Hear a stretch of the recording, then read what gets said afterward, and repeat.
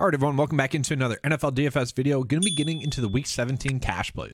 Starting out at quarterback, this really hasn't changed from the core plays video. Still looking at Justin Fields or Jared Goff. You will see when I do the FanDuel section, which I will be doing in this video, that there is another quarterback that I will be considering. But I do really like Jared Goff. One, it's going to be a game in which we don't have to worry about the weather at all. Going to be indoors. And then it's also going to be against Chicago. Okay, now, yes, the last time Jared Goff faced Chicago, he only had 14.8 DK points, which honestly, sure, I would take that as a floor. We really want the upside game that he's had throughout the last 4 games, so where we're getting 20 DK points or so. And the only bad game he had was against the Jets, who we know the Jets are a team in which you don't want to be targeting quarterbacks against, which for the Chicago Bears, they're obviously a defense that you want to be targeting quarterbacks against. So Jared Goff is going to be a play that I really like on this slate. Now, moving on into the running back situation, it is difficult in the sense that we have some really great running back plays to the point where if we just kind of choose correctly or incorrectly, that's going to really hurt us. And I say it like that because, yes, we're going to be on the right running back plays, but they don't always work out. And so those running backs are going to be CMC, especially in this matchup against the Raiders that are now starting a backup, probably a practice squad level quarterback with Jarrett Stidham. CMC just makes a lot of sense because he's going to be on the field a lot, should be able to score a couple of touchdowns, and obviously that's a great matchup. I do think we want to be playing CMC, but we also get Saquon Barkley going against Indy. Saquon Barkley on the field for 90% of the snaps, getting over 20 opportunities per game, and getting a lot of usage in the passing game. He is someone that we firmly want to be playing as well. Then we got James Conner also playing 90% of the snaps. He's currently questionable. If he sits, then we don't have to worry about that. We also could look at Stevenson in a good matchup going against Miami. He also played 90% of the snaps. Didn't really have a good game, but I expect him to have a much better game this week, and his price is now down. He is very interesting. And then we also have Travis Etienne going against Houston, which Travis Etienne playing about 75% of the snaps, getting 20 opportunities per game over the last 2 games. That's highly intriguing. Gets a great matchup.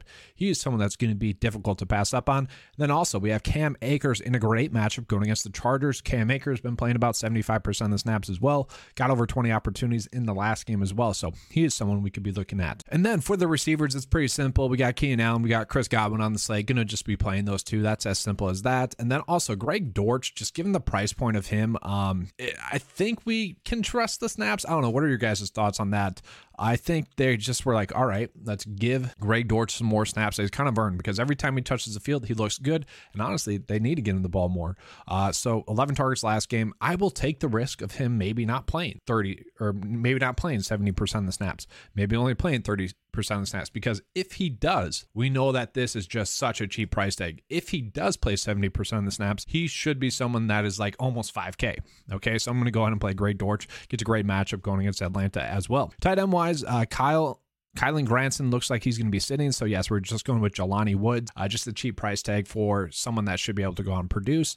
And then defensively, we don't have enough, okay, and which is unfortunate. So this is where we would have to make a slight adjustment, and this is where I don't like it because I don't really want to go off of Jared Goff, okay? I don't really want to do that. CMC you could go down from.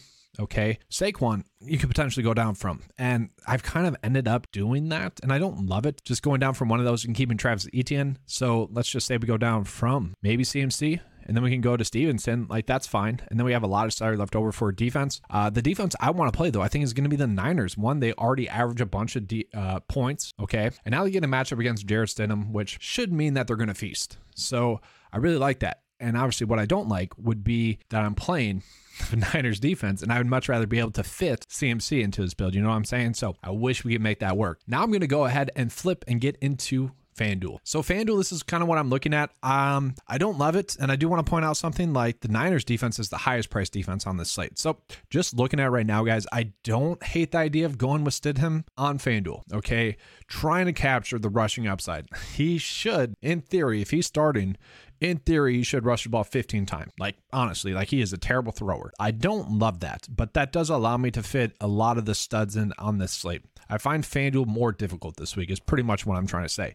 Now let's say you don't want to do that. You feel like it's too risky. I'm fine with that. Let's go. That's okay. Okay. So let's just go ahead and do the same thing. maybe we try to pay up for Justin Fields instead. Just gets that great matchup against Detroit. Like, we obviously love that matchup. And then you do still have a decent amount of salary left over. Okay. If Aaron Jones were to sit, then you could go AJ Dillon and feel pretty good about it. Okay. Obviously, AJ Dillon gets a little bit more of a bump on FanDuel where PPR is not as, or receptions are not as needed. David Montgomery I'd be fine with as well. I would say someone like Brian Robinson in a good matchup against Cleveland, much more appealing on FanDuel, where he's going to get maybe, let's just say 18 rushing attempts, much more appealing there. And then flex-wise, I do want to point out as well that, we could potentially just go Christian Watson in that great matchup against Minnesota. You could potentially fit in DK Metcalf as well, who should be a safe play, but also kind of worry about his upside with that matchup against the Jets. Maybe you try to pay down a defense. Let's see if we can save a little bit of salary. Just go minimum defense. And then we have a little bit more salary. If James Conner plays, then you can easily roll with him as well. So I do like DraftKings a little bit more than FanDuel is the summary this week. But I thought there was a big enough difference between DraftKings and FanDuel this week to the point where I wanted to show you guys two separate builds. That doesn't always happen. Typically the pricing is pretty equivalent. So hopefully you guys enjoyed this video. If you did, please give a like and subscribe. That helps me be able to continue to put out more content for you guys. Let's have a good slate and let's end the regular season off on a great note, guys. I guess we have one more week, but fantasy football playoffs and whatnot.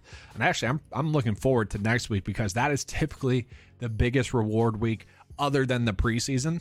Okay, because while we're still playing, we're still doing all the same stuff, same research, and a lot of people are just kind of milking it in. So I'm excited for next week. I'm excited for this week as well because it should be a good week this week as well. All right, thanks for watching. Let's have a good slate, and as always, let's keep cashing.